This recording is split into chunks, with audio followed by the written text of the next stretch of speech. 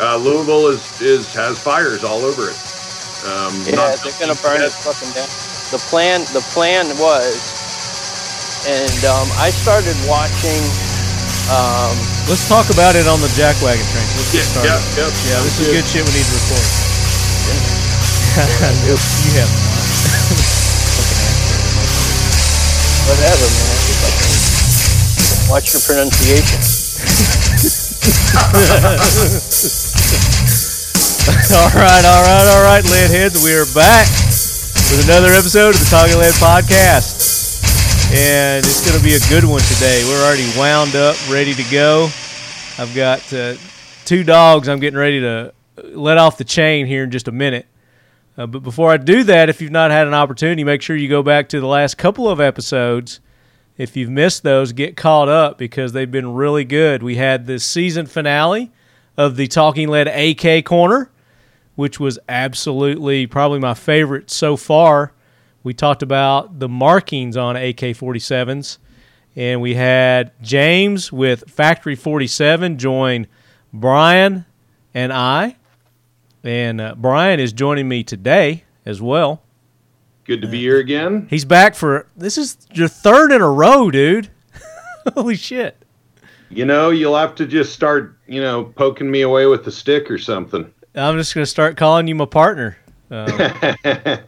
My co-host, Brian Keeney with Occam Defense Solutions.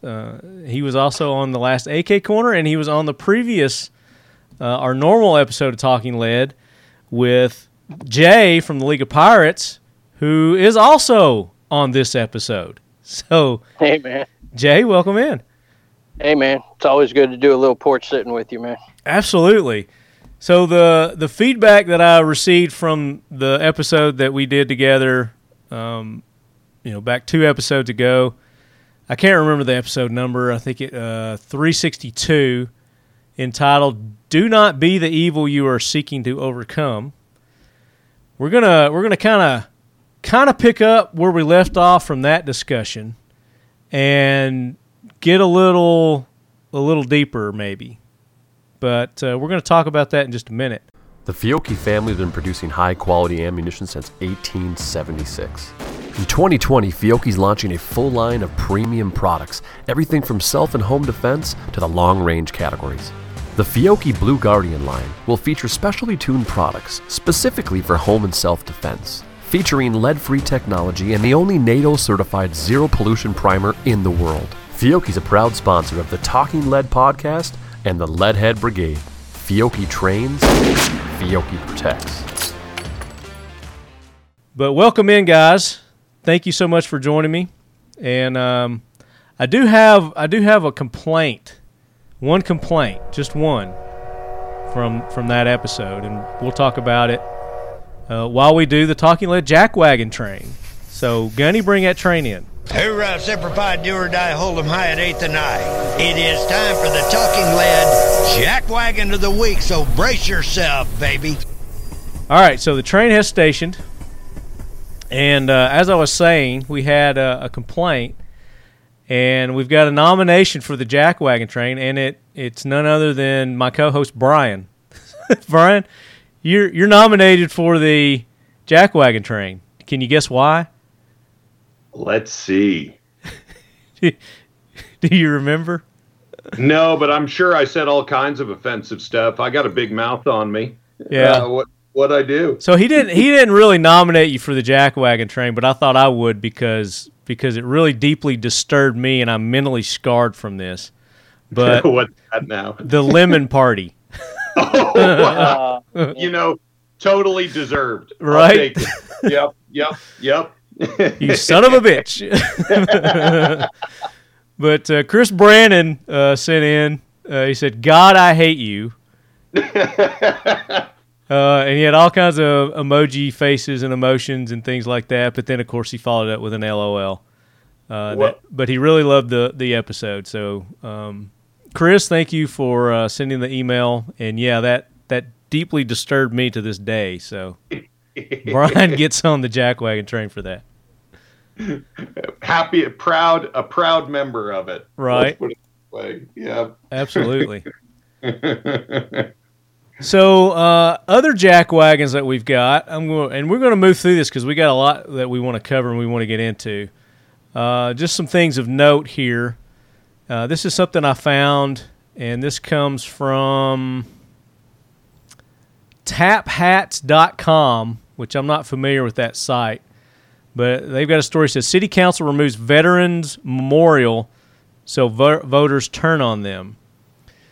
So basically what it boils down to is they put this memorial up, I guess it's in front of their municipal building there, and it was a silhouette of a soldier kneeling in front of a grave with a cross, of a fallen soldier. And they had a complaint about the cross and the symbolism of Christianity and religion and, the separation of church and state was their argument, blah, blah, blah. Basically, the city council caved. They took the memorial down, but when they did that, the overwhelming majority of the populace there didn't want that removed. And it turns out that there was only one complaint. There was one person, and they caved to this one person who threatened a lawsuit against them. And they removed it immediately without consulting with their constituents. And they've paid hell since then. And I think several of the city council members have been removed from their seats, which they should have been, and replaced. Once the replacements are in, then the public's going to vote again, and I would assume that they're going to get that memorial put back. But just another example of the temperature of our officials, the people that are supposed to be representing us, just caving to these the minorities, the squeaky wheels. Yeah, that's a whole nother episode, and we should have an episode on the psychology of negative feedback. And we need to get way braver as a populace about standing up to bullies. And, I've had it happen to me with another company where it was a product of theirs I was selling, and I just got mobbed and did not understand what was going on. It's called brigading. And, yeah, it's a very big problem right now, and we all need to put on our big boy and big girl pants and soldier right through when people are screaming in our faces, like that poor woman in the restaurant. I think it might have been DC, who wouldn't raise her fist and chant Black Lives Matter in acquiescence to the mob. Mm-hmm. And so, yeah, that's a whole topic for another time. But and that lady definitely is a hero, and she gets a ride on the Leadhead Brigade, Lead Force One. Yeah, definitely. And she's not exactly of our. I wouldn't say she's 100% on our team in that. No, she's not. But no.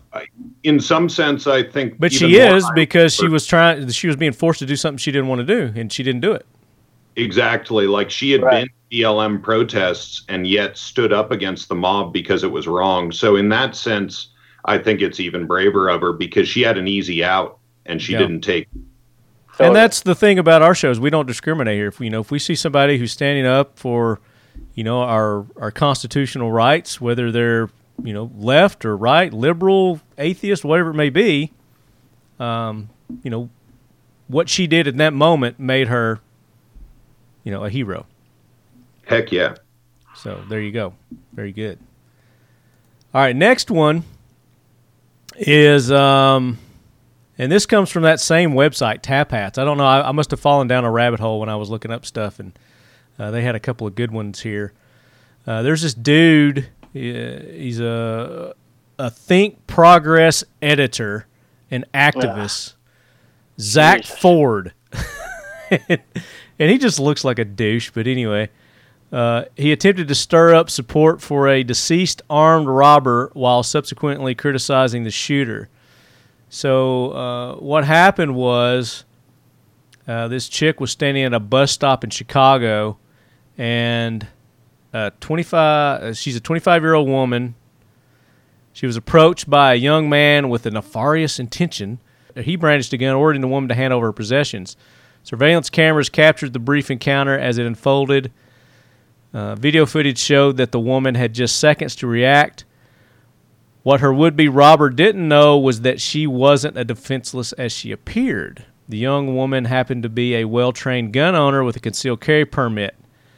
Just as Goings, this the dude that robbed her, thought he had his victim where he wanted her, she pulled out her own firearm, shot him in the neck, forcing her attacker to flee as she ran in the opposite direction.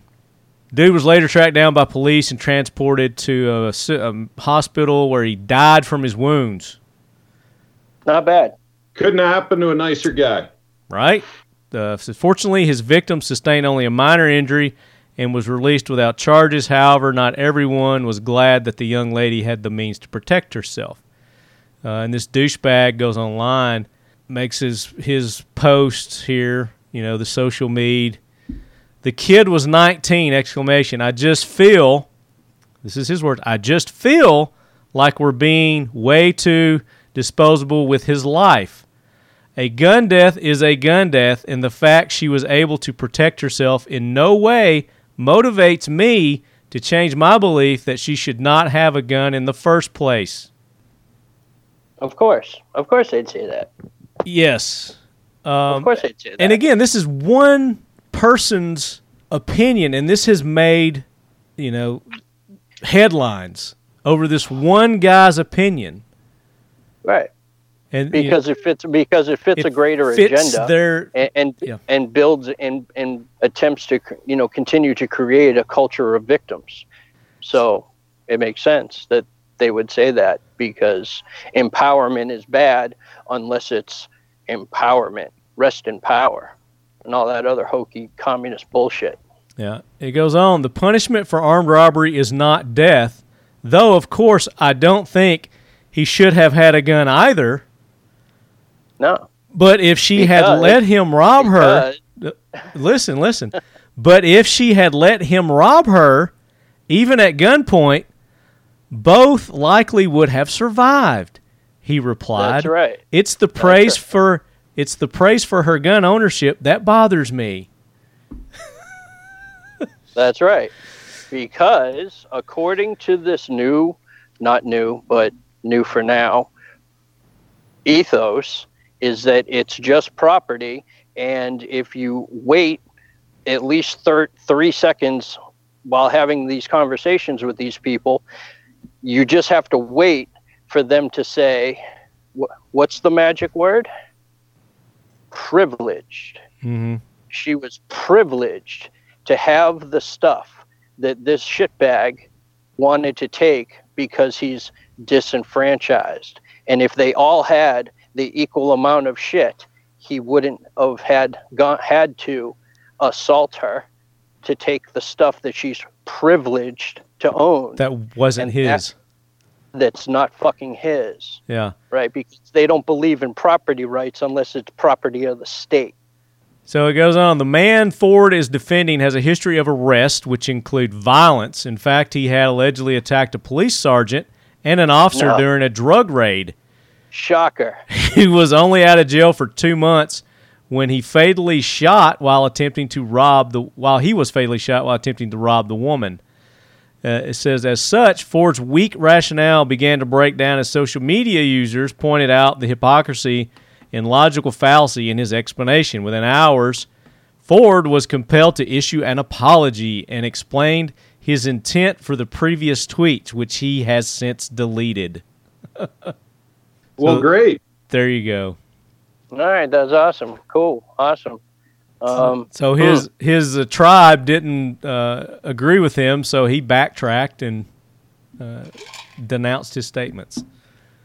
That's right. So he can backpedal to remain edgy to his crowd so that he can maintain viewership and hopefully continue to monetize in a capitalistic system that they are going all out to try to destroy. That makes perfect sense. Is it wrong that I just want to punch this guy just from looking at his picture? No, man. Violence is sometimes the answer to most questions. I just want to punch this guy, just looking at him. I mean, I wouldn't have even read this story. I would have just seen this picture, and I was like, I want to punch that dude. Anyway. All right, so there's our jack wagons right there. I think we've got one more from a listener, and this is from Ed Burton, good old lead head Ed, and it says, high school football players suspended from team over pro-police, pro-firefighter flags. Oh, are these the boys that ran out onto the field with their flag? Yes. These are them? I heard they got scholarships. That's awesome. I hope so. Yeah, I heard that they got, something cool happened to them as a result of the backlash that they received. So basically it's they run out on the field. You know how football teams run out on the field before the game, and they were carrying an American flag, a police flag, and a firefighter flag as they were running out on the field. Yeah, but that's so destructive. This is in Ohio. This is in Ohio. You give me feelings. You give me feelings of inadequacy. Tingling feelings. I have tingling feelings. No, man, you got to take a shit and you need a punch in the mouth. Yeah, it says, in their hearts, they knew they were doing the right thing, and that's all that mattered. The boys had asked permission to carry flags honoring the police department and the fire department onto the field during September 11th, 9/11. Oh, irony. Football game at Little Miami High School. One of the players' fathers is a firefighter, and the others is a police officer. They wanted to honor first responders on the 19th anniversary of the Muslim terrorist murders there that happened in New York, and what was the other one? In Pennsylvania. Washington, right. And Washington. Arguably other places at the same time. Exactly. So let's see. They wanted to honor first. Where does it say here? But the school district refused to allow the boys to carry the flags, and they were told there would be repercussions if they defied their orders. The boys considered the cost, and on Friday night they ran onto the field with their teammates carrying the thin blue line flag and the red line flag. On Monday they were suspended indefinitely from the football team. We can't have students who decide to do something anyway after they've been told that they shouldn't do it. Really? Interesting. So they decide to do something that was right in spite of being told to do something that was wrong. And they got suspended for it. So you're telling me that since then they've been offered scholarships? Yeah, I read that somewhere. Sometimes standing for something that's right means you may stand alone. I'm proud of the son we have raised, a son that knows right from wrong. He knows the importance of honoring the men and women who gave the ultimate sacrifice at a time when he wasn't even born. She wrote, we will never forget. So the high school football players who take a knee and denigrate the police are celebrated and saluted, but young men who honor the flag are ridiculed and punished. That's not right. America, that's not right. There you go. No, that's not right. That's not right because, well, even if you have a shitty opinion, your shitty opinion should be weighed as equally as everyone else's good opinions. Absolutely. Absolutely. Because, we have that whole thing that used to happen up until about 23 years ago. So those boys are heroes. So they get a ride on Talking Lead Force 1. And we'll do an update on that. I want to see what happened after the fact. So you're thinking they probably got some scholarships and stuff? Yeah, I think that there's probably... I'm sure there's a lawsuit. I'm sure the parents have a lawsuit and are suing this.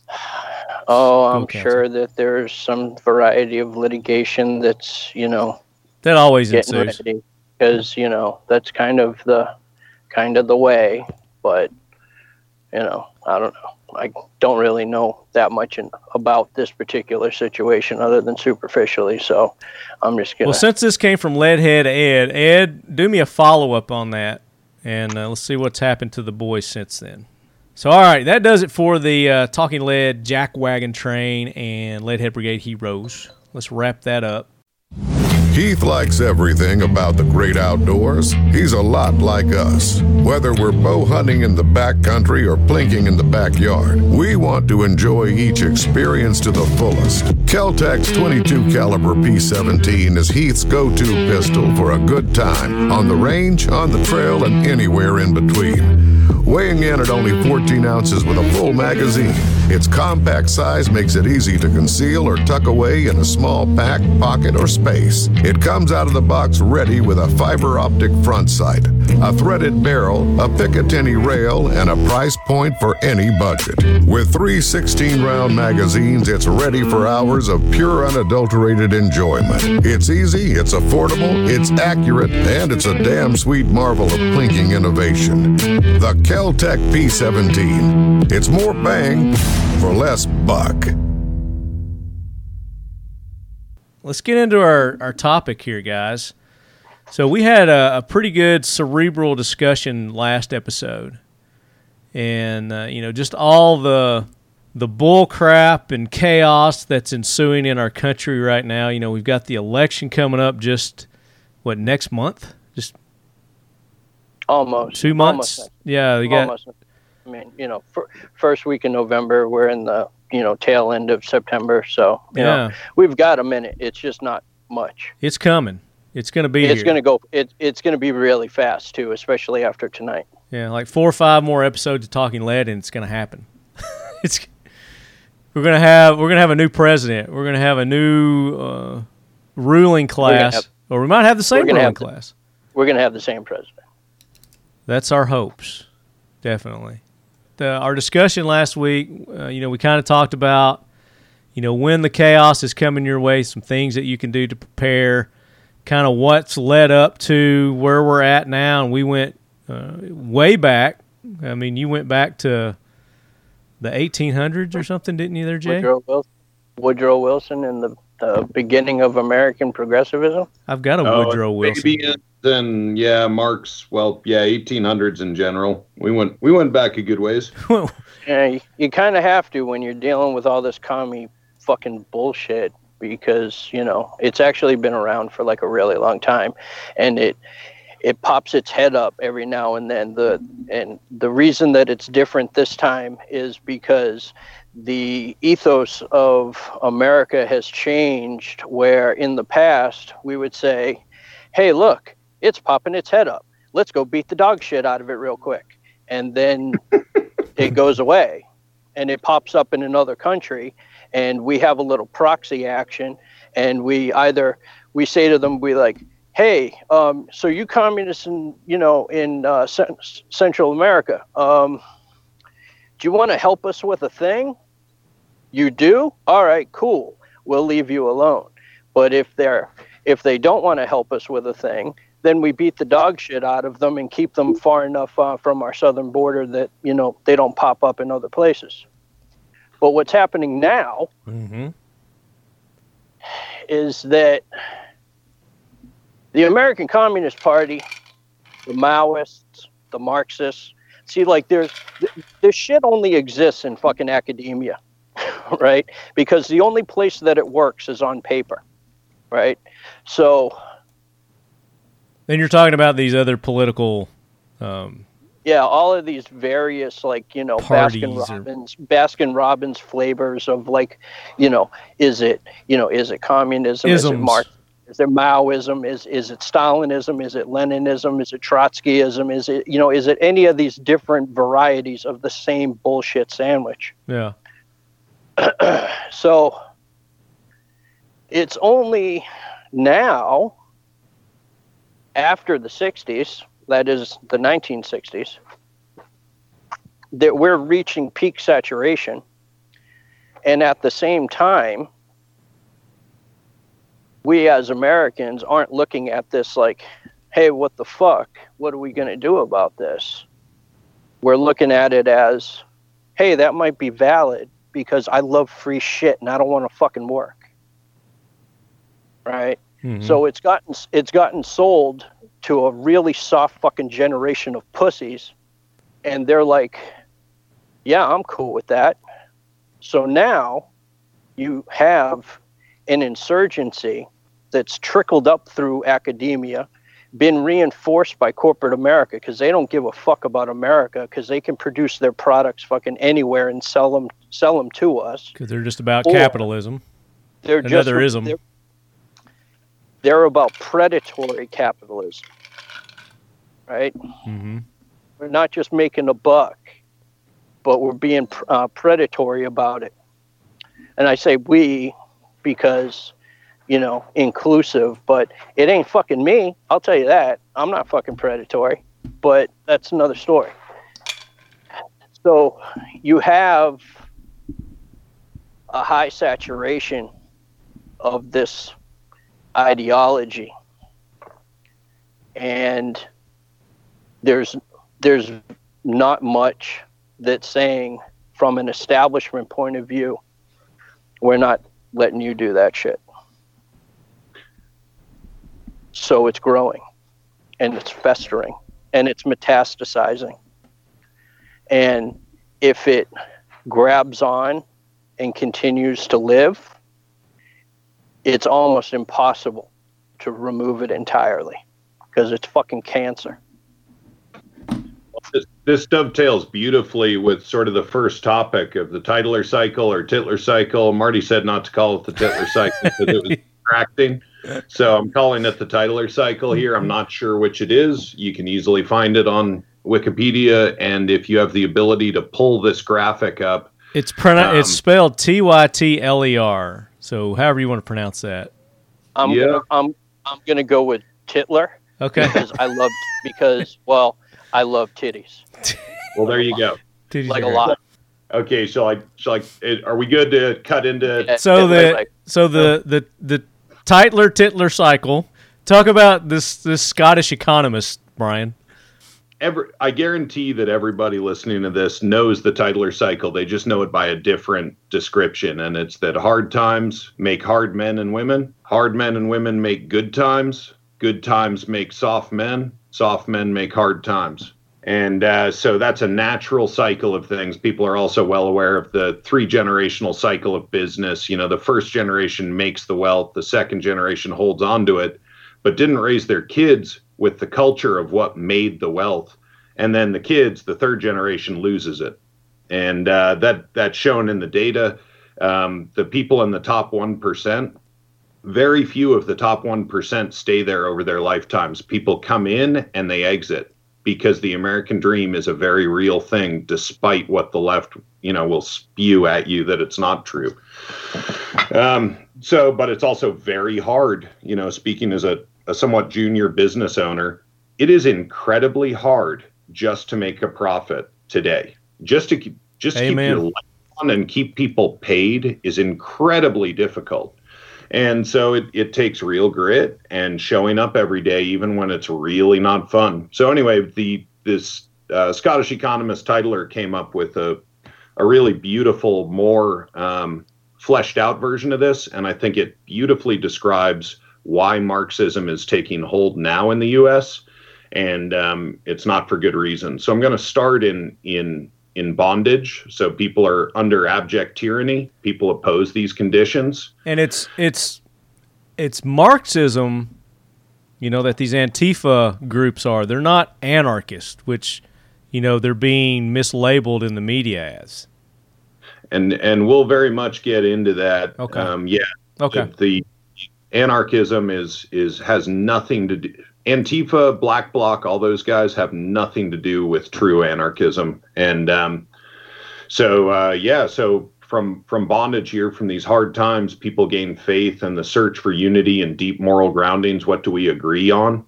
They get courage through this commonality of a shared vision, and then they can fight because they know what they're fighting for. That's another common thing with these Black Bloc, the dudes in black, Antifa, whatever you want to call them. Mm-hmm. Black Lives Matter, Antifa, yeah.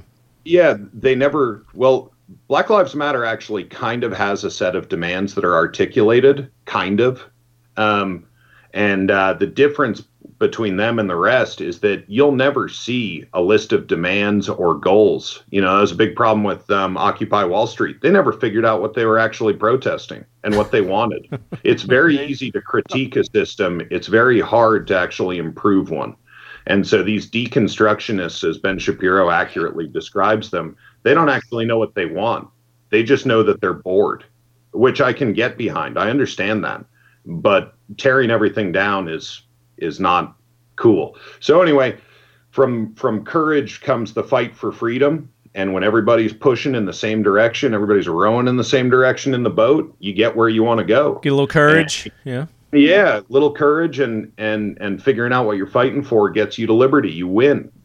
And with liberty comes prosperity and freedom achieved. And of course, from liberty, it's the U.S. has proven, and a good work ethic, which according to Black Lives Matter and the Smithsonian is an element of whiteness and is like a horrible thing. But I personally don't hold with that at all. I don't think that it's patently racist to me that working hard is an attribute of whiteness, because look around, it doesn't matter what color. You got people of all different colors and creeds working hard in this country. So well, in other countries too. And in other countries, exactly. So no matter where you are in the world, if you have liberty and you work hard, you get abundance. It's just a natural consequence of figuring out what works, paying attention, and going for it. And if nobody's standing in your way, you win. And so once you get this abundance, focus turns from liberty towards material things. It's all me and about my stuff, about me and my stuff. That goes to selfishness. Mm-hmm. Selfishness brings entitlement and self-absorption. I hope this is starting to sound eerily familiar. With selfishness and entitlement and self-absorption comes complacency. Personal responsibility is lost. And I think that's kind of the fundamental thing, is who's responsible for you right now? That's the question. The one sort of central question, I think. From lack of personal responsibility comes apathy. And then freedom becomes centralized because nobody's looking. And I think it's clear from the last episode that I don't have much respect for politicians. There are a couple good ones, but on the whole, most of them start out as lawyers, and and my dad was a lawyer. There's some good ones, but again, what do you call 10,000 lawyers at the bottom of the ocean? A good start. Yeah. So now but then from the with the freedom is centralized, independence is controlled. What do you describe that? What is that? What are we saying there? Well, we're saying there's increased regulation. The government wants to keep you safe from yourself. I was a raw milk activist for a while when I was farming, and I went into the city council in my suit, and I looked respectable because I had a business card that looked official, and got some time with city government and county government, and who were kicking in the doors of these farmers. And the councilman looked at me like I was insane and said, "Are you kidding? We can't have raw milk here. We have to protect the public from themselves." Oh my gosh. And so that is I think the best single, personal example I've had from that is that, some panty waist asshole is trying to tell me whether I can, what food I can put in my body. Right. But then, but that goes along with your cycle here with, when you get complacent, you become apathetic, and you're looking towards the government for these things, for these regulations to tell you what to do and what you can and can't do. And we get to, in a country of 300 million, 100 million people are on food stamps right now, or some other form of governmental support. That is true dependence. There's a point of no return there where the government gains complete control. I think we're scarily close to that with the people teaching the 1619 Project in schools and making parents sign contracts and non-disclosure agreements that they will not listen while their kids are being propagandized to.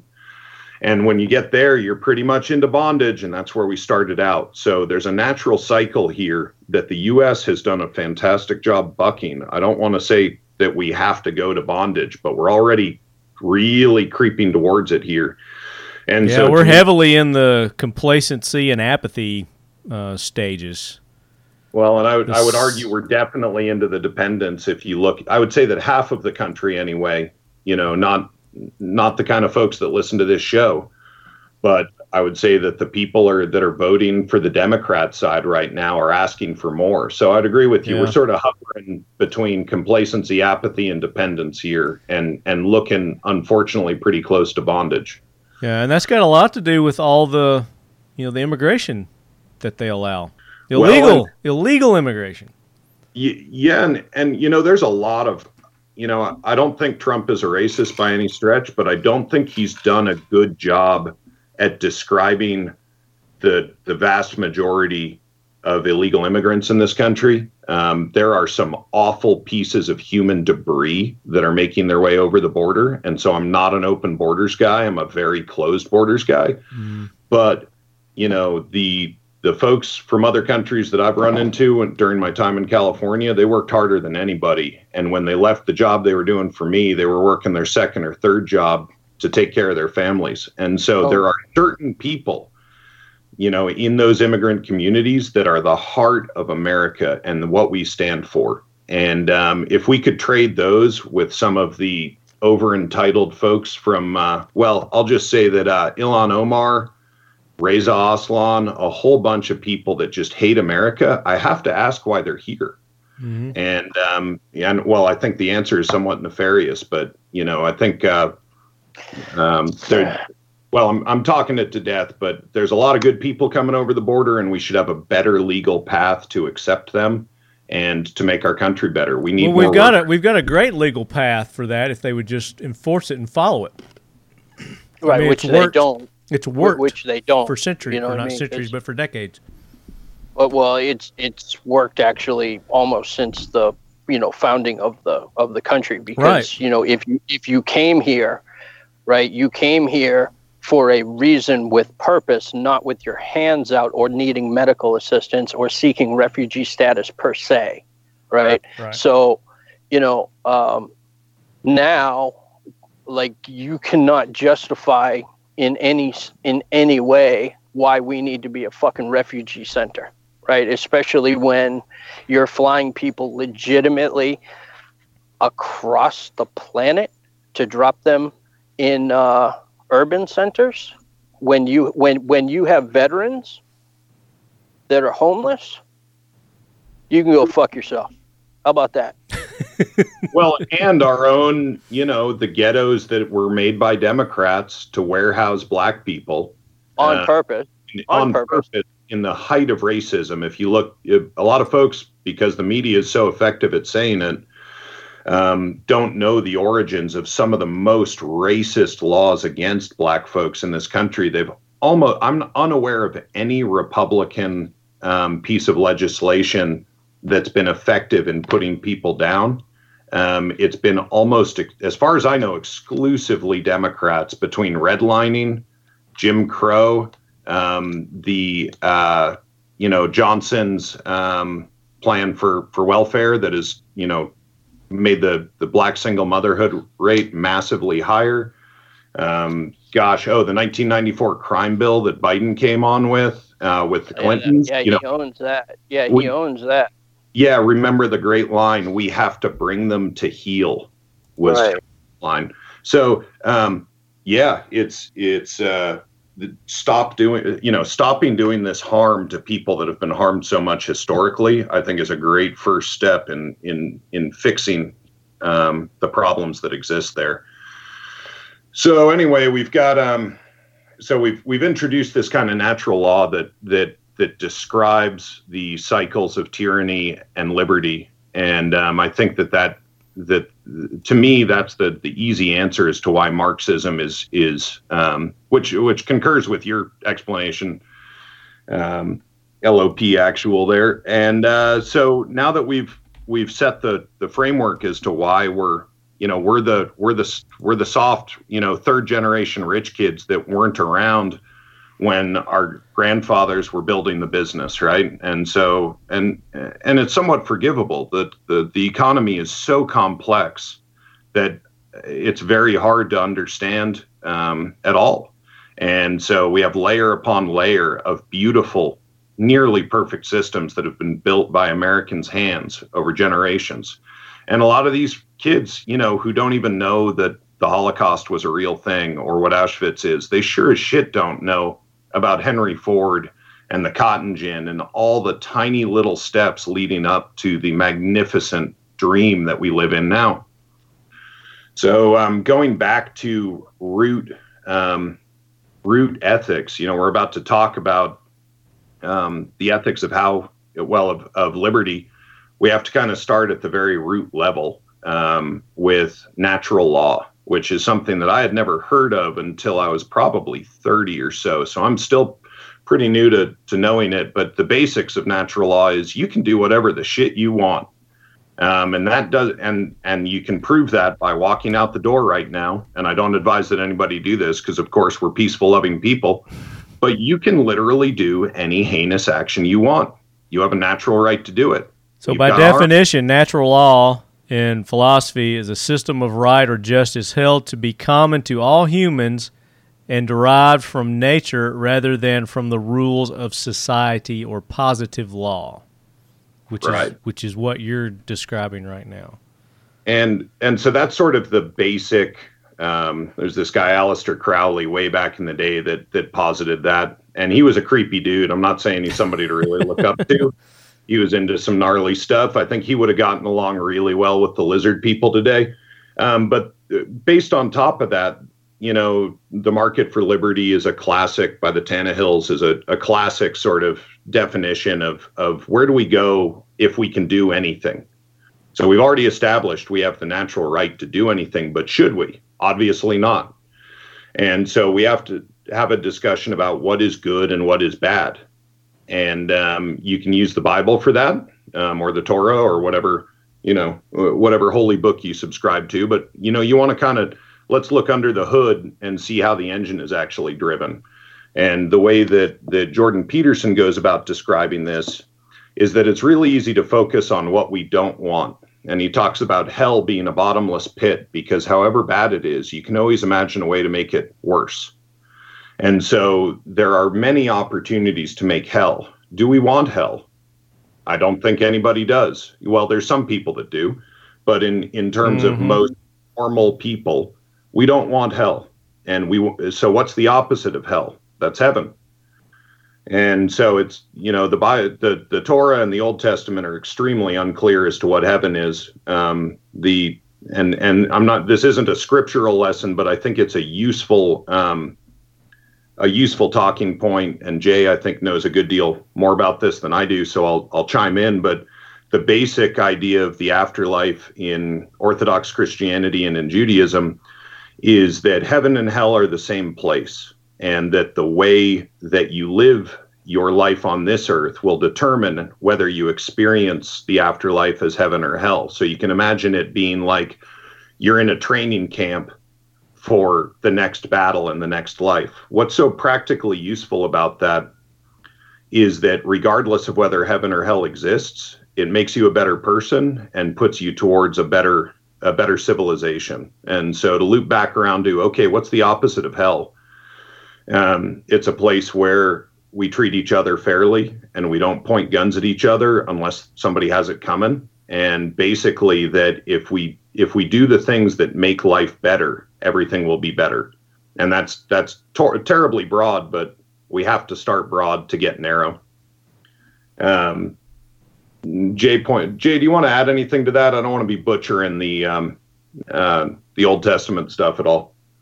No, I mean, it really isn't, about theology.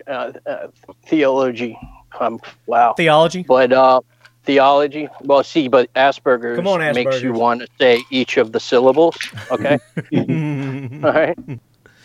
In terms of natural law actually is derivative, and it's spoken of, and really didn't become a thing amongst what we'll call civilized humans, really until the Renaissance. Even though, famous good dudes, reference from Bill and Ted like Aristotle, right, wrote endlessly about natural law because it was based upon ancient precepts that came from the Old Testament that basically said man's law is always going to restrict us, but God's law is the one that we should control ourselves by. And with those fundamental ideas that were given to us by our mystical being that's everywhere, we have 10 commandments. Those 10 commandments functionally are really the only rules that we need. And if we follow those 10, we don't need some weak man to impose his concepts of rule and order on us, because we are self-governing under natural, as in God's law. But would that be the human rights, God's law? Well, no. Yeah. Yes and no, because like in all actuality, these are still the laws that all animals will follow also, because, you know, it's only ego that says that humans are of higher order, of hierarchy than any of the rest of the creatures on this planet. Because we're not more organized than insects. True. So with that, it's natural law, because if you look at the universe, you find organizational structure. And they don't have a tax code that needs a whole fucking library, right, to be held in reference to. A real easy example is with dogs. When they're establishing dominance, they'll fight, but it won't be real fighting. There might be some nips, but it ends, we all know, with one dog on its back, with showing its belly, which is that's easily the most vulnerable part of an animal. And the winning dog is at the throat of the losing dog, but it does not deign to kill that animal. No, it does not. That is a very highly ordered system that is pro-life and anti-death for the group, because dogs, coming from wolves, realized is maybe too complicated a term, but it worked out better for them to hunt together than alone. And so you see ethics in animal play all the time. Pigs do it. Pigs have an even more complicated system than dogs of communication. You pig farmers out there, I bet, love watching pig tag. And they actually they'll appoint the time and they'll all circle up like they're huddled. And then they'll be doing their oinking, and then they'll start chuffing or barking. And one of them will take off running, and all the other pigs will run after him.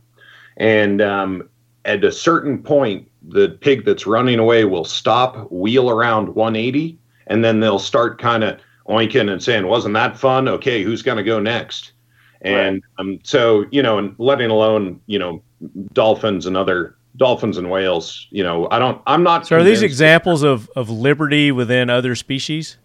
No, it's natural law and a system of ethics, and maybe it's a good time to get to the non-aggression principle, because that's really the meat and potatoes of what we're going to talk about. Okay. And the very simplest thing is, and it's the ethos that I live my life by, and it's that it's wrong to hurt people or take their stuff. And that's it. And there's we'll read easy rules. It's a pretty easy rules.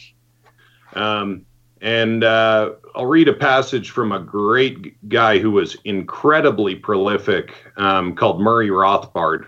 And he wrote a book called War, Peace, and the State.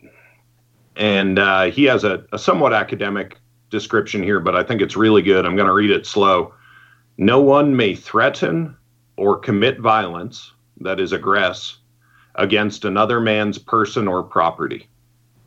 Violence may be employed only against the man who commits such violence, that is, only defensively against the aggressive violence of another. In short, no violence may be employed against a non-aggressor. Here is the fundamental rule from which can be deduced the entire corpus, that is, body, of libertarian theory.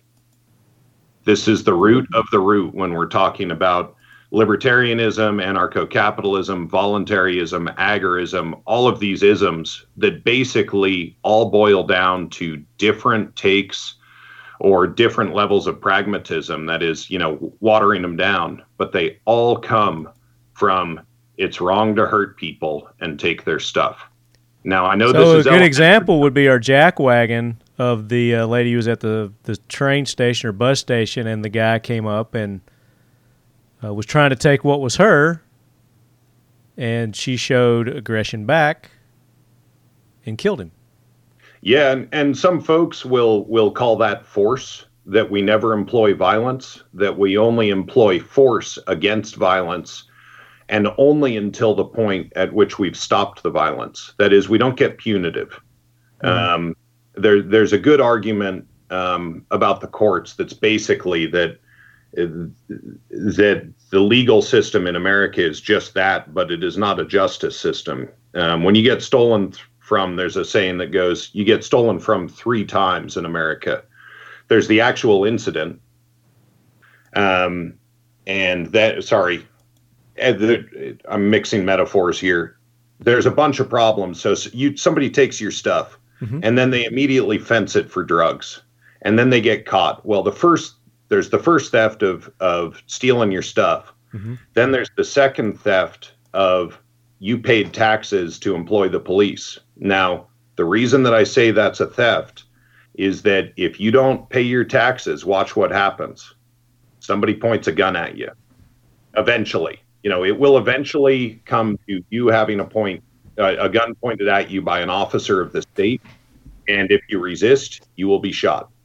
And so there's the second theft. And then the third theft is that you have to pay for that guy to be in jail or whatever, again, through taxes, and that you still don't have your stuff.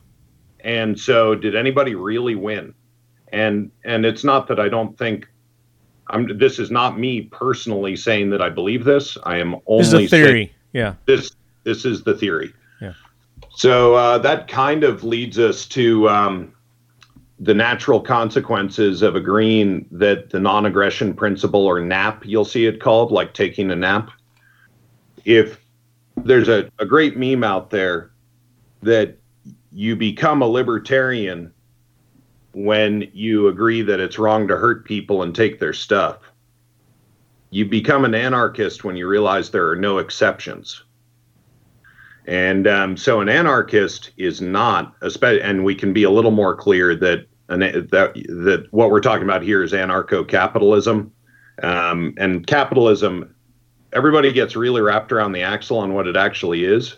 All it is private ownership of the means of production. That is, you own the company. If you're a roofer, you own your tools and your truck. That's what capitalism is. The minute that you involve the state and the state is regulating it, you are not in a pure capitalist system anymore. So pure capitalism is anarchic. The minute somebody brings guns to the business exchange, it is no longer anarchic. And so, yeah. Right. So, and that's one of the distinctions, or where you get concepts of free market capitalism. Right. And you start, free market capitalism will have a lot less of these artificial terms and conditions and restrictions and registrations on them, so that you're free to do business as you're able to, right? With healthy competition. And it is what it is from there. Because if you have a good or service that somebody wants to pay you for, that's cool. As soon as legislation starts kicking in that says, yeah, you can do business, but the government's got to get a piece of that, you're now no longer in a free market.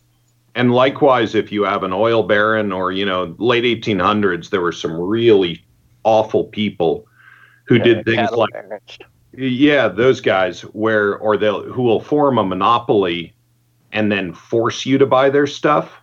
Right. You're also not in capitalism there either. And so, or pure anarcho-capitalism.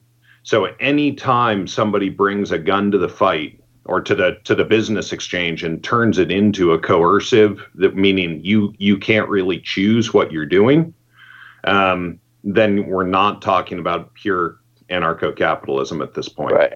And you can see examples of that gun to your head every time you look at one of your telecommunications bills, or every time you go to engage in a new service and you have a terms and conditions. Those terms and conditions, which are upheld in court, but you don't have representation when those were originally being negotiated. So those are just actually taxes without representation. That's maybe a great time to talk about the social contract. Written on the front of the Treasury building is, taxes are the price we pay for a civilized society. And people talk about, well, you signed up to the social contract when you were born in America. You're welcome. And, it's useful to look at the U.S. legal definition of what a contract is. Right. You have to be able to consent to a contract. If it's coercive, it's not a contract anymore. You have to be able to understand the contract. You have to be able to know what you're signing up to. This is the reason, when you go to buy a car, or, there have been a lot of shady people out there that have taken advantage of people with contracts. And so there's all these, extra pages that, attempt to make people informed as to what they're signing. And there's several other conditions about them being reasonable. And the social contract is not. There's no such thing. And so, anybody that tries to tell you that you owe taxes because of where you were born, to me is the height of, it's the opposite of what America is in my mind. Yeah. Mm-hmm. This episode of Talking Lead is brought to you in part by Occam Defense. The guys at Occam love the AK, but didn't love burning their hands, getting cut by their pre-sharpened gun, or the lack of options for accessories. After spending a few years in the lab, they've recently released the ODS 1775, which brings the best of the AR family to the Kalashnikov's reliability. It's still an AK under the hood, AK mags, forged Polish AK parts, but with American aerospace manufacturing practices and ingenuity. Check them out at OccamDefense.com or on Instagram at Occam Defense Solutions. So there are a lot of compromises that come, we just talked about how, it's wrong to, again, it's wrong to hurt people or take their stuff. And again, what we're talking about is, talk about this system that we're talking about. It's called... There's a bunch of names agorism. For it. Agorism, anarchism, voluntarism. You got any others, Jay? No, because those are actually the most significant of them, and everything that's other than that is basically all the same type of thing, except for like some exceptions, because humans like fragmenting fucking theories. Yeah, and so I think all of us are acutely wanting to keep this high level and not get down in the nerd weeds, but we can kind of we can talk about sort of three levels of this. The pure form of following the non-aggression principle is that I think anarcho-capitalism is the best way of describing it. Anarchism literally just means the prefix an just means no, and arc means leader. It just means no leader. And so it's immediately obvious. A system with no leader. There it is. And so it means no guns at the party. And so that's immediately why Black Bloc and Antifa, all those guys, it's obvious that they have nothing to do with anarchism because they're authoritarian communists. The opposite of anarchism is authoritarianism, right? So they're the opposite of what they proclaim to be, which is how you can really start to read most words in the United States, unfortunately, right now, like the Patriot Act. There's another, I forget what the Dems are trying to push through with their socialism bill, what it's called lately, but it's like the Keep America Free Act or some nonsense. basically just flip what you think it should mean, and that's what it really means. Right. It's like Save the Puppies Act. There you go. That means we're going to kill all the puppies. Exactly. Yep. Yeah. So, as we say with that meme idea of that you become a libertarian when you buy into NAP, you become an anarchist when you realize there's no exceptions. So the pure Columbian form of the non-aggression principle is anarcho-capitalism, as we've just described. And I'm not going to call it the sellout version, but you're pretty sold out in libertarianism, by which I mean you're all the way inside the state, trying to fix it from the inside out, which I think is a very laudable goal. But I think that you do see, libertarians in general are some of my favorite people. And the Libertarian Party is just a hot mess. And I think that might be why, is because the people with the best brains are like, oof, we've got to sell out a really long way here to be able to work with inside the American system of government as it currently stands. That said, that's where I think most of us need to pragmatically be, is voting for liberty. And, there's an argument to be made that voting is buying into the state, and so you shouldn't even vote. A part of me really likes that, because if we ignore the government and don't pay them taxes, I guarantee you they will go away. And but we all have to decide at the same time we're going to do it. And but this is an economic philosophy, right? It's purely economic, right? Well, economics means is oikos is the root of that for eco, which is the home, and nom is name. So it's just like astronomy, for example. So it's the study of the home is economics. Economics is a study of human behavior. So the difference between, and we all are raised to think that, Keynesian economics and all that, it's the study of money. It's not. Right. It's a study of human behavior. It is, indistinguishable in some sense from psychology, and in other senses from theology, because we're talking about ethics and we're talking about human behavior and trying to figure out how to make us all win. So how does the military fit into this type system? Oh, that's real easy. Yeah. So governments are just corporations with monopolies on violence. Yep. So that you're saying the military is just their guns? That's all they are. Yeah, that's all that they really are. All that the military is really there to do is to protect your shit. Yep. And when I say your, I mean, I want to say your because I'm not into collectivism, right? I say your shit because, like, believe it or not, yes, actually, the military is actually there to make sure that fucking Lefty has a home to come home to. Mm-hmm. Because if there wasn't a fucking military, I guarantee you that there'd be a billion fucking Chinamen walking across the United States on their way to your home. But that's what I'm saying. How does a military, to protect us from other, ideologies coming in and taking over? I mean, we have our America. We've got our ideology here, but we're under threat from Marxism and communism and all. And our military, what we're taught is that our military pushes them away and keeps them out of our country. That's why we.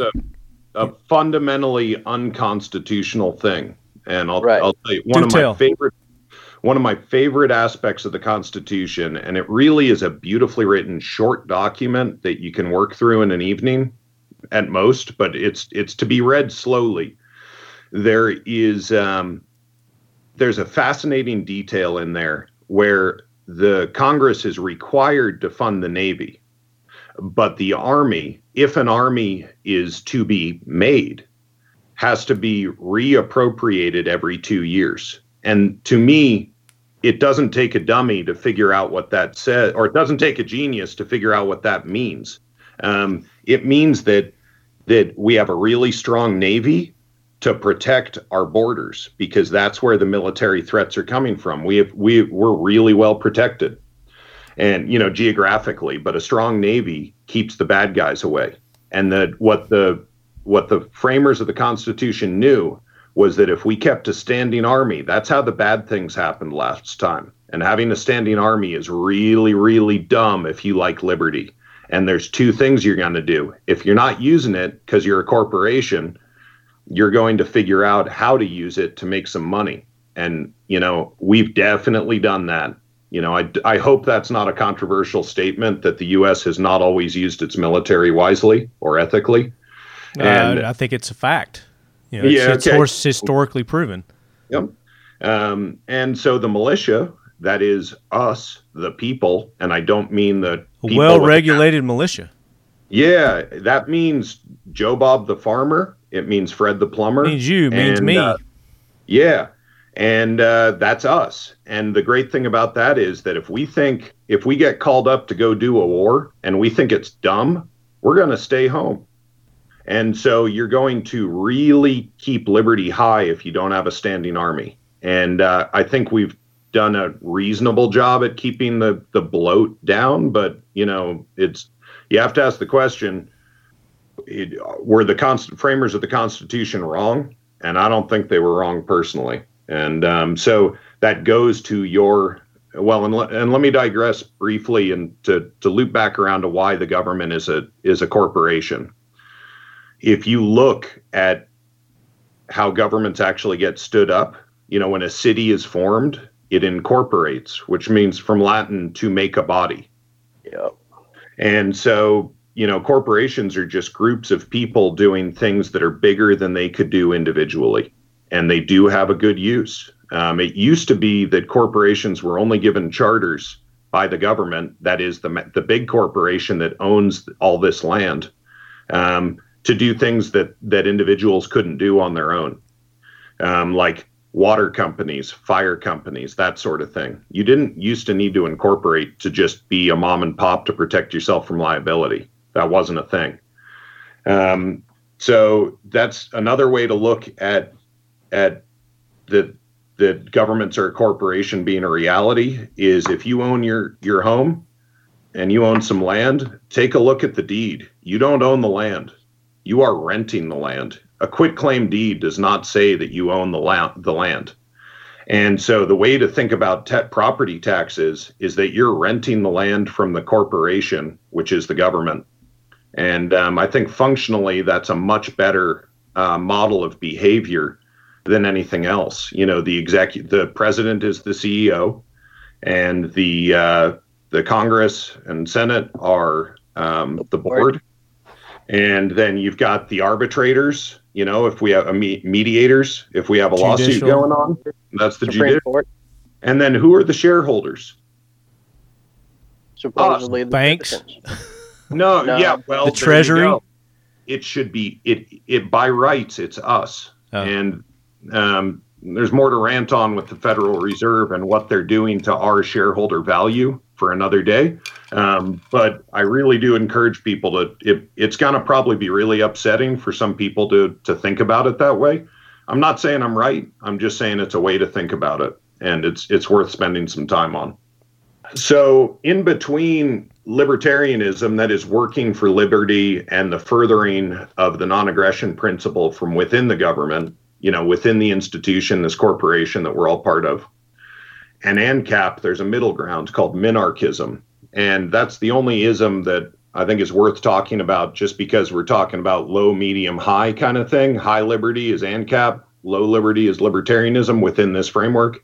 Minarchism is this idea, kind of like the Grover Norquist and the Tea Party back in the, 10 years ago or so. Let's figure out the very smallest amount of government that we can come up with, as Grover Norquist said, small enough to drown in a bathtub, where we can keep this whole thing on the rails and keep liberty maximized and keep prosperity maximized and keep the Chi-Coms from landing. And I think that's a really good goal. I think it's obvious that we will never attain pure anarchy in our lifetime as a population, but we sure as shit can get more liberty minded and get towards the root goal of all this, which is self-ownership and self-responsibility and being your own person, where you rely cooperatively on a group of people that you make voluntary arrangements with, but the government's just there to make sure the roads get paved and the fire departments are funded. That's kind of it. And functionally and fundamentally, that's actually the system that the founders had most in mind when they drafted the FINE document, was that the United States of America was never truly envisioned to be a country separated theoretically into 50 states, but to have 50 nations cooperatively as a country. 100%. And you can see if you look at each one of the states, that each of the states are set up, they're established to function independently with their own representation, their own constitutions, they have their own militaries, and they need to be able to provide their own basic and essential services for their territories. Some states are much, much better at doing it than others. But what we can aspire towards, and what there's some actually new theory that's been circulating around the interwebs, is that in the event that we have a cataclysmic divorce, so to speak, in these United States, that what we will potentially wind up with is something that's actually closer to what we were in the beginning with federalism, and that each state will then be responsible for itself and its own citizens. Now, they may do some cooperation state to state. Florida will do business with Georgia. Georgia will do business with Alabama. Alabama will do business with Mississippi and Louisiana and Texas, right? Because geographically it makes sense, and there's a lot of common ground there. Just like the New York, New Jersey, Eastern Pennsylvania, Massachusetts, Vermont, places like that will ultimately form their own thing, but still maybe fall under some variety of federal umbrella. And each of our states are already set up to be their own nation of sorts. And under federalism, you have the best kind of representation, because that's local representation, rather than having dudes that may live across the country from you and they're there to represent your state, your nation, but you never get an opportunity to interact with them because they're geographically separated from you. Like, do Californians have an opportunity to knock on the door of their senator? Not at all. But if that senator had to stay in California, he could go knock on that door. And if you can get face to face with somebody, you can actually theoretically talk to them. Just like in your town, you can go talk to your mayor or your city commission. They're required under charter to allow you to speak at your city commission meetings. That's how small government is supposed to work, and that's how federalism was designed to operate, and that's where this minarchism functions. So it's a very, very small amount of government that you have the capability of interaction with.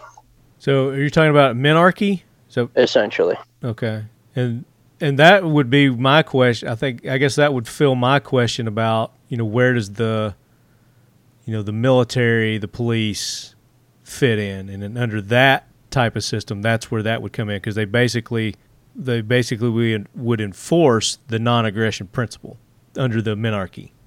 That I'm not quite. You know what? Honestly, I'm really not quite sure if our modern law enforcement actually has that role. I know that in my state, where I have constitutional sheriffs. Well, I'm not saying under our current system. I'm just saying under the ideal of a minarchy. Yeah. So under a minarchy, the non-aggression principle is enforced, there has to be some aggression somewhere if somebody's not abiding by the rules. So that's why I had the question about the military and the police, under NAP or under anarchism or something like that. The agorism. I think I misunderstood your question a little bit. Let me try and do a better job of that. The whole trip is somebody pointing a gun at your head, not giving you the choice of whether to be there or not. And so you can actually have any kind of a system like communism or, a libertarian deal. You can have any form of government you want. The whole key thing is, are you voluntarily submitting to that government? So, we both sign contracts with other folks, and hopefully there's no guns pointed, no offers we couldn't refuse. And we, when we were sober, we sign this thing and we say, these are the rules of the game that we're going to play. Mm-hmm. And, there's this great Chinese proverb. You need three things to play a game. You need to know what the rules are. You need to know how to play, like what the strategy is. And then you need to know when you're done. But the whole thing is that it's all about, did you have free choice to enter into this government that you're being part of? Right. And so, for example, in the U.S., when we're born into it, we get a Social Security card. Bam, we're in the system. Yeah. Nobody asked us. And so, the system that we're currently under does not meet the non-aggression principle hardly at all. But yet it's the best government that's ever been created, most successful nation in history. That I'm not shitting all over what's been built. It's amazing. It's a miracle the thing works at all. No, and I don't want our listeners to think that either. I mean, we're just presenting an ideology here, Yeah, and so, the Jews have this really figured out very well, that they have this giant book of rules that they need to follow. And so they sin 50 times a day if they're doing a good job. And it's great because they wash the skank off of sinning. They know they're going to do it because they're human. And yet the root word of sin, as I understand it, or the root meaning, is to miss one's mark. It's not that you're a bad person, it's that you missed your goal. And so I think our shared goal with this talk is to give people a really great vision of what liberty heaven looks like. And we all want to steer that way, knowing that we'll never hit it 100%. We're just trying to, if you make a 1% improvement every day, in 100 days, you're twice as good as you were. And so it's just that little incremental improvement and remembering what we all value most deeply. What do you have to add to what Brian just said, Jay? Well, the ultimate conclusion here is not to get caught up in the isms and the academics, and to keep yourself focused, keep yourself in check, and remember that ultimately you're responsible for yourself. These are all, what we were talking about here are all value-based propositions that most people are already well in tune with, because, they already come to the table with their own value system and things that they were raised with. Fundamentally, most Americans are already stepping halfway into the lane of individual responsibility and with their fucking autonomy, self-reliance, and agorism, because most of us hardcore Americans were raised to basically take one on the chin and just keep going, because that's what we do. It's fundamentally what our grandparents did to keep this country from the actual fascists, and other things that we can get into at another time. But this nation was fundamentally founded and encouraged on the principles of don't fuck with me. I just want to be left alone, do my own thing with my family, and do the best that I can for my community. Traditionally, our value systems were based on how we interact locally and how those regional responsibilities played out.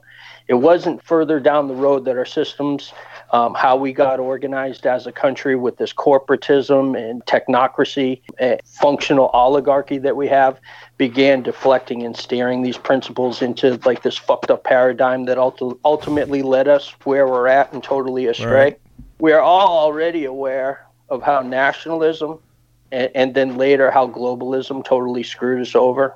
Since losing touch of our guiding principles, it was easy to convince, connive, manipulate all these groups that are blowing up all of our Twitter accounts and Facebook Lives, like at this very minute, into believing that the group is actually more important than the individual and all this other like Star Trek Borg bullshit. When groups have more perceived importance than the individual, we totally deteriorate from what the values of this country were founded on originally.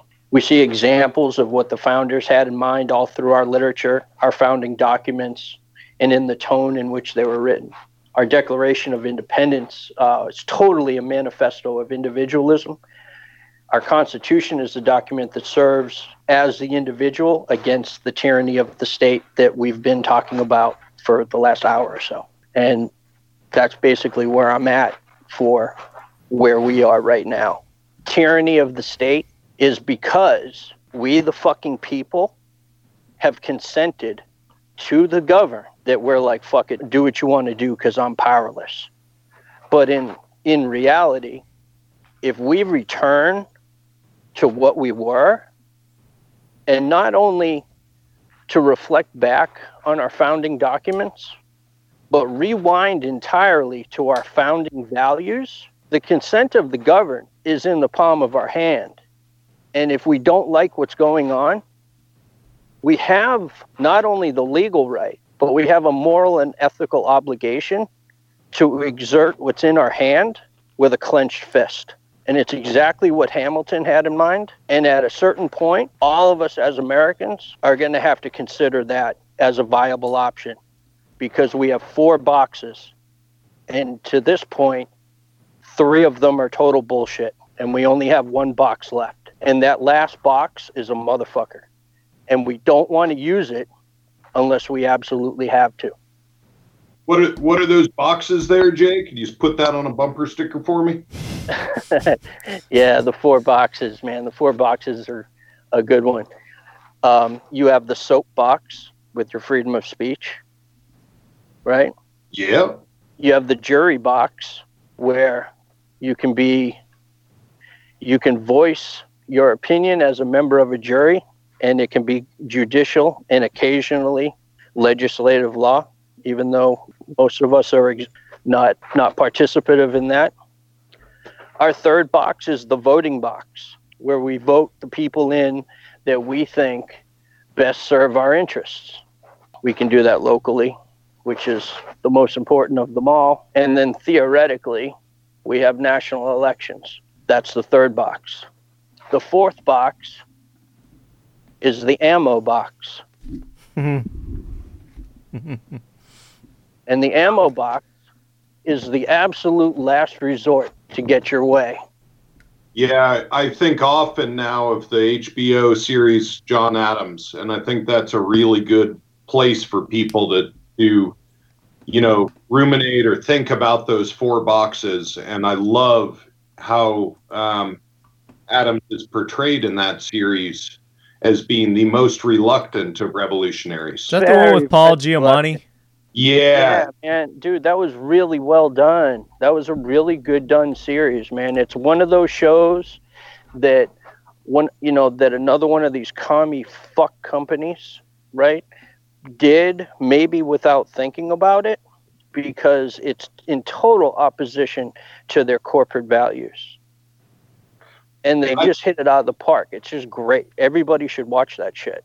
Yeah, it really is, I think, one of the best meditations on be very careful.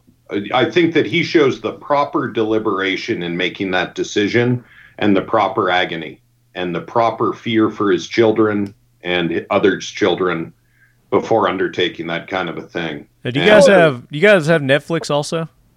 Yeah, I canceled my fucking Netflix because I don't do.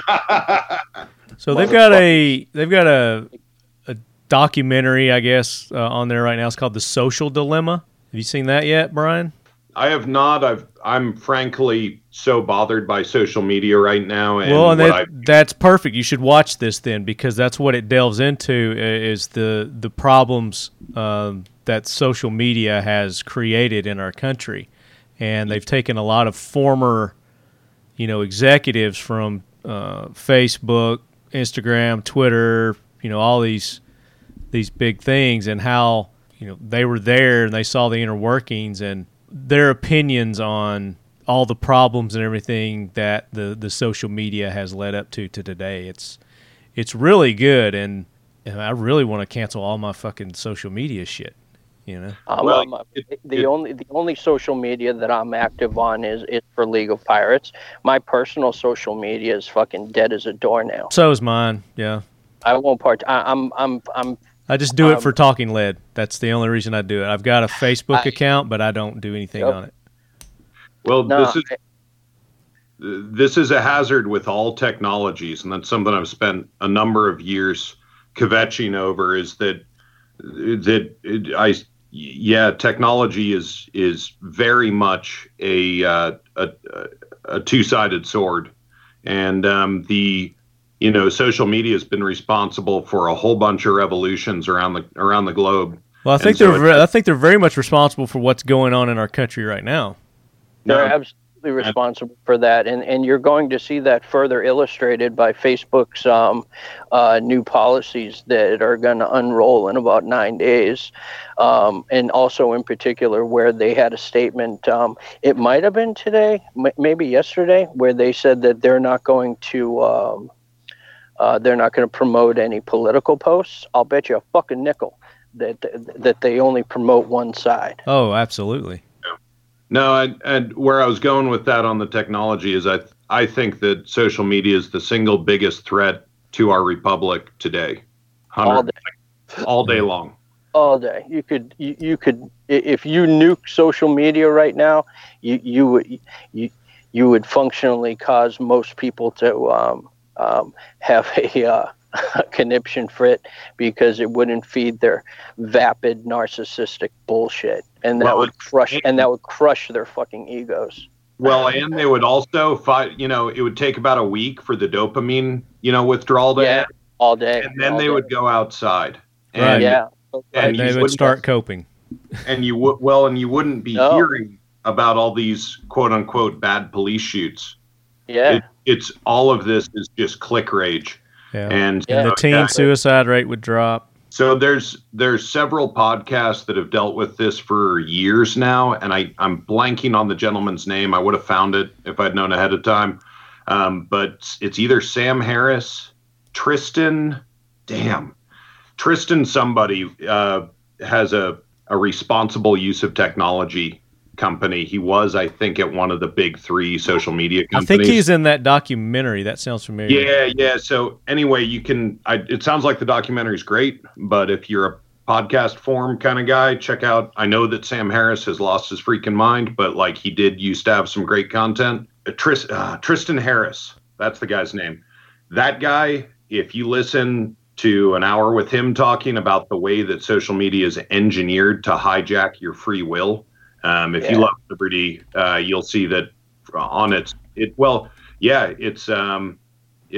anything but voluntary, in some sense, and it's coercive, and there's nothing morally better. There's nothing morally better about the leaders of tech companies. This is the guy. Yeah, he was on this. He was in this documentary. There we go. Yeah, so that sounds like it's great because he's on the ball. But Tristan Harris helps the technology industry more concisely and ethically shape the human spirit and human potential. Design thinker. I think that calling social media companies pimps and drug dealers is being insulting to pimps and drug dealers. I would agree, man, because even when you're high on dope, man, you're still normal sometimes. Well, the only two industries that call their customer users are drug dealers and software companies. Oh, profound. Oh, man, that's a fucking meme, bro. Yeah. Well, I got that from that documentary, so I can't take credit for it. But it's a good documentary. You should watch it. I would be glad to pirate that from those cocksuckers who host fucking child porn, so fuck them. Available on LeagueOfPirates.com as a t-shirt and other pirated fucking material. There you go. Very good. but submission. Any fate but submission, and my balls too. Very good. So there you have it, Leadheads. We deep dove into another area, yet undiscovered on the Talking Lead podcast. We're uncharted territories here in the last couple of episodes, and hopefully you guys enjoyed this episode just as much as the previous one. Welcome to the weird. This is where we live. Right. This is today's world. And speaking of, real quick, earlier we talked about Louisville. What's going on in Louisville? This is the day that all the riots and shit are going on there. You guys got any live feeds or anything? Is anything else happen while we're? Yeah, the whole thing's actually happening. It's actually occurring simultaneously in 7 cities that I'm aware of right now. Each one is not any better than the rest. So more burning, more looting, rioting. Yeah, setting things on fire, freaking out. Shots fired on some LE. One of them took one to the head. He's in surgery. Another one took one to the gut. Third one, I'm not quite so sure about. That's all in Louisville. Oh my God. Washington D.C. is a shit show. And I haven't really been paying attention so much to the other ones, but we're going to see in the next couple days how motivated these motherfuckers are. Yeah, I'm looking at a new resource for you guys, Brendan Gutenschwager, which I know is too much to type in or spell. His Twitter handle is BG Bravo Golf on the scene. Okay. BG on the scene. And he's the original source guy for Andy No and Tim Pool and a whole bunch of other folks. I think it's gotten pretty dangerous for Andy No to actually be on site. And the latest, he's on the scene right now. And you guys, you guys are hearing this in the future, so you know how it turns out. But I'm watching right now FBI armored trucks and National Guard trucks on scene. So I think President Trump has, he's fixing to put the boot in. He's done a really good job, brilliantly, I think, of keeping these things down. And so for me personally, it's looking a lot like keep your powder dry, hold fire. Trump is really, I'm not his biggest fan. I'm sure glad he's in office, but he seems to be listening to some very brilliant people and doing a good job to work within the constraints of what he has to keep things rational. Yeah, and to pair with that, I'm going to say that there's probably been some conference calls with some governors. My governor came out swinging a couple days ago with our sheriff's association and basically just sent out a blanket statement to all the rioters, protesters, insurgents, and fucking Maoists that, as far as Florida is concerned, Captain Ron just said, "Not today, Satan."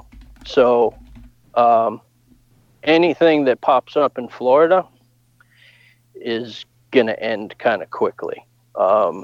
They're just not having it. So unless you have some very, very for real grown-up revolutionary shit happen, it's going to get squashed pretty easily and pretty quickly by the state, which I'm very conflicted about. But if I can voluntarily, give the opportunity to the professionals to do it, that's cool. If I have to defend, my suburb, my city, my county, I'm more than capable. But insurgencies are not Call of Duty. You're not going to fucking respawn. Yeah. So I think that in the next couple days, particularly through this weekend, if you don't see a very significant uptick in violence, I think we're going to coast with just some very low grade bullshit violence that will just let shit burn and keep it contained. So yeah, I don't know. I think they've got more shit planned for the upcoming election as it gets near. I think these assholes got more. They have no balls, dude. They just don't, quite seriously, they don't have the balls.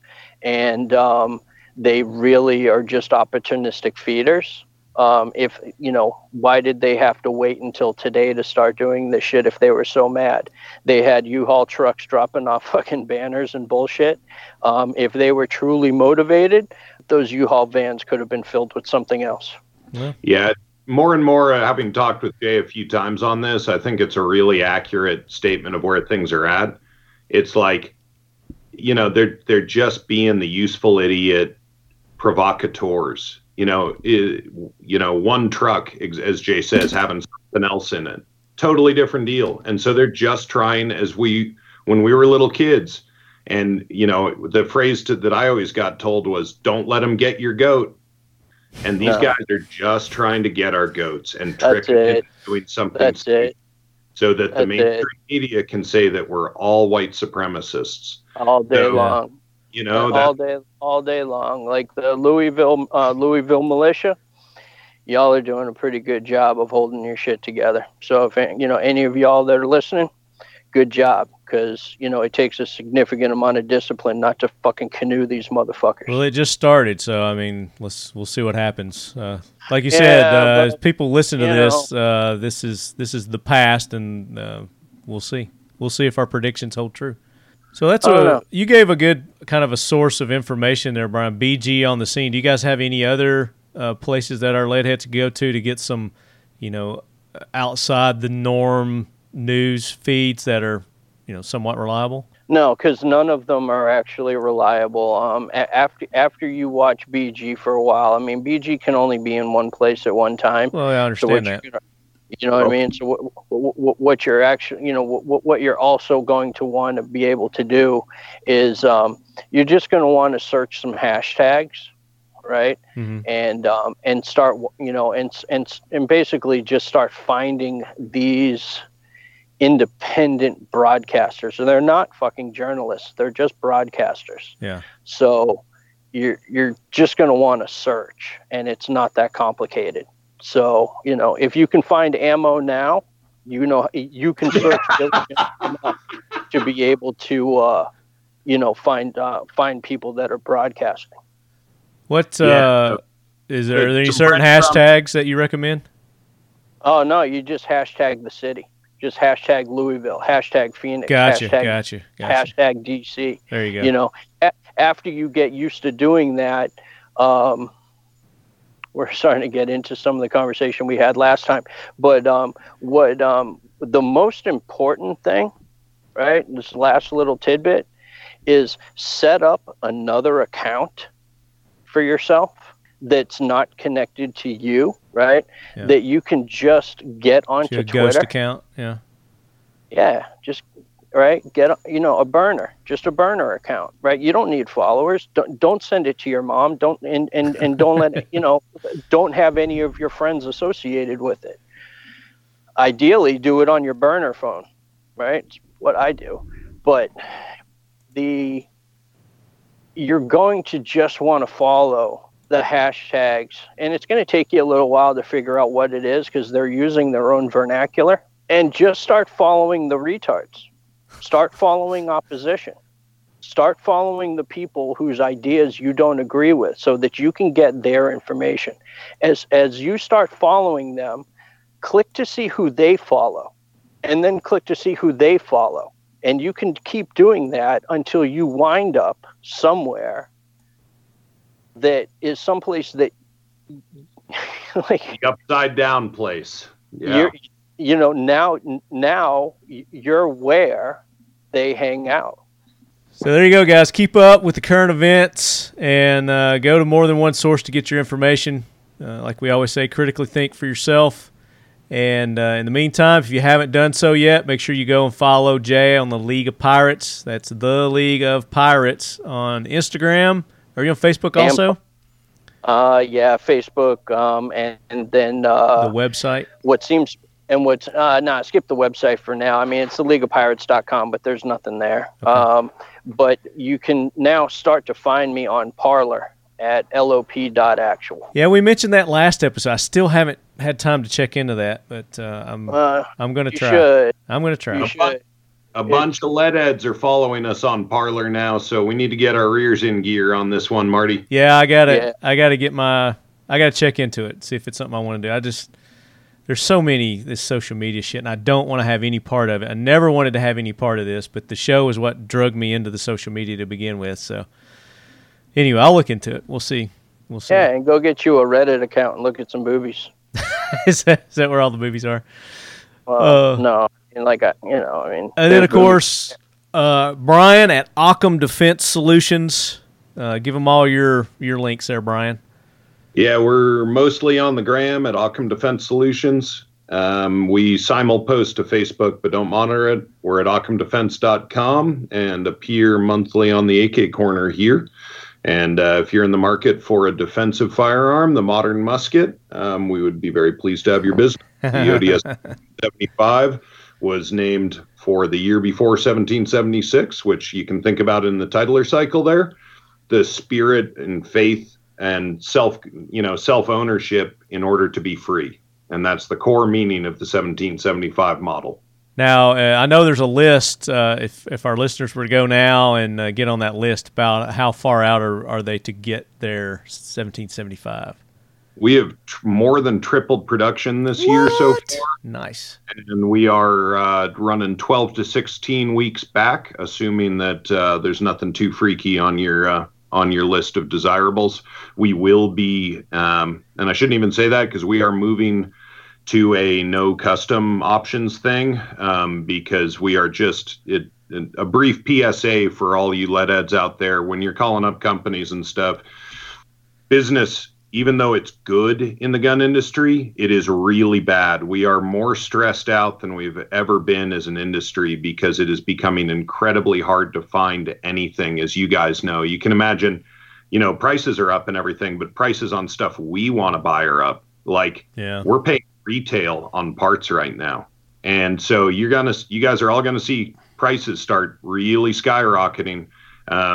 And the reason is everything's costing more and everything is harder. And it's just everything is hard. So, just please remember that when you're talking to your customer service person, whether it's us or somewhere else. We had a meeting with a major distributor the other day, and they said they had received, it was 2 p.m., and they had already received 800 phone calls. And they're a direct-to-consumer distributor. They had hired 50 extra customer service people last month. Oh, my gosh. The cost of hiring like that, average cost of training a new employee is $50,000 to $80,000 in the United States. So things are very expensive and not efficient right now. Nothing is efficient. And so everybody's having except the Talking Lead podcast. That's true. So if you guys, I'm not asking for it for me, but just, you guys out there, if you could give some love when you're calling up a gun company and just tell them that you appreciate them, you're going to make somebody's day. Yeah, absolutely. And speaking of gun companies, make sure you go and show Kel-Tec some love, sponsors of the Talking Lead podcast. They're just like everybody else, they're struggling to get the parts and get the product out there, but they're doing it. Everybody's at full max capacity right now. Mission First Tactical. I've checked their website today, and a lot of their shit's back ordered. There's still a few things that aren't. If you guys want to get one of your Talking Lead dump trays or tactical wallets, you can still go get those. And I think they can have those ready for you pretty quick. MissionFirstTactical.com, and then make sure you use that discount code to get 20% off, which I have to find it here real quick, what it is. Fuck, where are my discount codes? Here we go. Leadhead. How simple is that? So just use Leadhead. I believe it's all lowercase. You get 20% off at Mission First Tactical. And then if you listen to the Talking Lead AK Corner and you've seen our post, Factory 47 is going to be giving you Leadheads 10% off. And if you use the code Leadhead there, all lowercase. I just sent Brian and Jay a little sample of what I'm working on with Factory 47. Did you guys see that yet? Go look at the Skype thing I just sent you. And soon to be Talking Lead AK Corner apparel and swag at Factory 47. We're finalizing the designs, but I can tell you right now that they are beyond my wildest imagination how awesome they are. So that's tight. They're good dudes. Check back soon to their website. I'll make an announcement when we get those ready for purchase. But the Leadhead discount code is good right now. You can go there and buy any of their products and get 10% off using all lowercase Leadhead. And then, of course, Occam Defense Solutions. Make sure you go and support them. Get on that list now. You're not going to regret it. That ODS 1775 pistol or rifle. Yeah, we'd like to keep making each one special, but right now, just with the overhead of keeping our doors open right now, it's just not a thing. And we care most about getting people life-saving equipment, even though we love making functional art. Oh, yeah.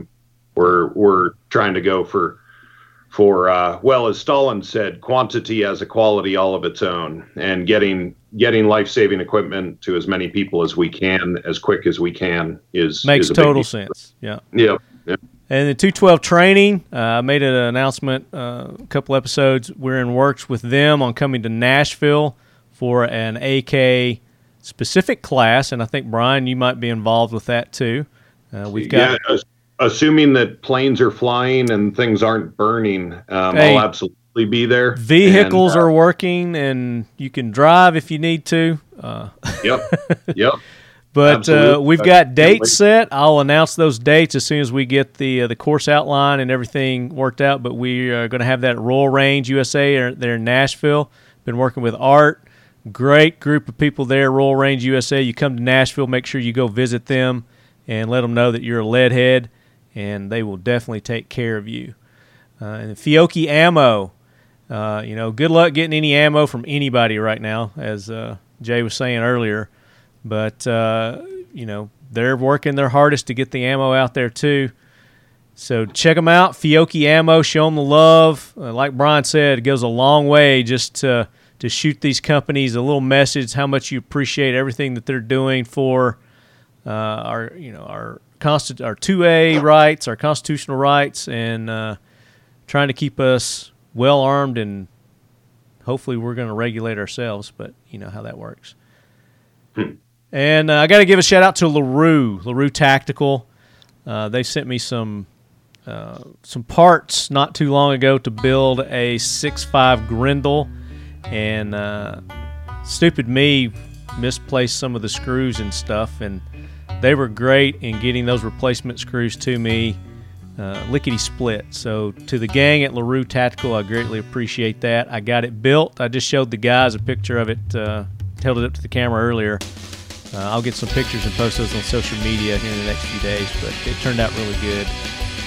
But I didn't do the 6.5 Grendel build because you all know that I did the LEO takedown system with the 6.5 Grendel barrel, 5.56, and the 300 Blackout. So that's a pretty awesome system too if you haven't checked them out. They also have a discount at LEO Takedown with Talking Lead, and I believe that's Leadhead also. You can get 10% off at LEO Takedown. So there you go, Leadheads. Hope everything here was clear as mud. If it wasn't, you can shoot me an email, talkingled@gmail.com, and I'll forward that to Brian or Jay to answer your question, because I'm just like you guys. I'm a student when it comes to this stuff, and I'm learning. So again, big thanks to Brian and Jay for taking the time, and we've got more to come from them. We've got a whole. I think we're going to make this a regular thing, right, guys? Yeah, if people want it, and feeding back questions that we can clear up at the beginning of the next episode, that'd actually be a really cool way to tie stuff together. So cover the stuff that was cloudy. Yeah, there you go. So until then, talkingled@gmail.com. Shoot me your jack wagons, your Leadhead Brigade heroes, then any special guests you'd like us to have on the show. AK Corner Season 3 is in the works. As Brian said, we're going to continue that. And that'll probably be the first of the year before we continue Season 3. Just give it a little break and get this swag and stuff going, too, that we've got cranking out with Factory 47. But until then, Leadheads, as always, keep your loved ones close. And your ODS 1775 closer. Any fate but submission. Epstein didn't kill himself. Always a pleasure to porch sit with you, man.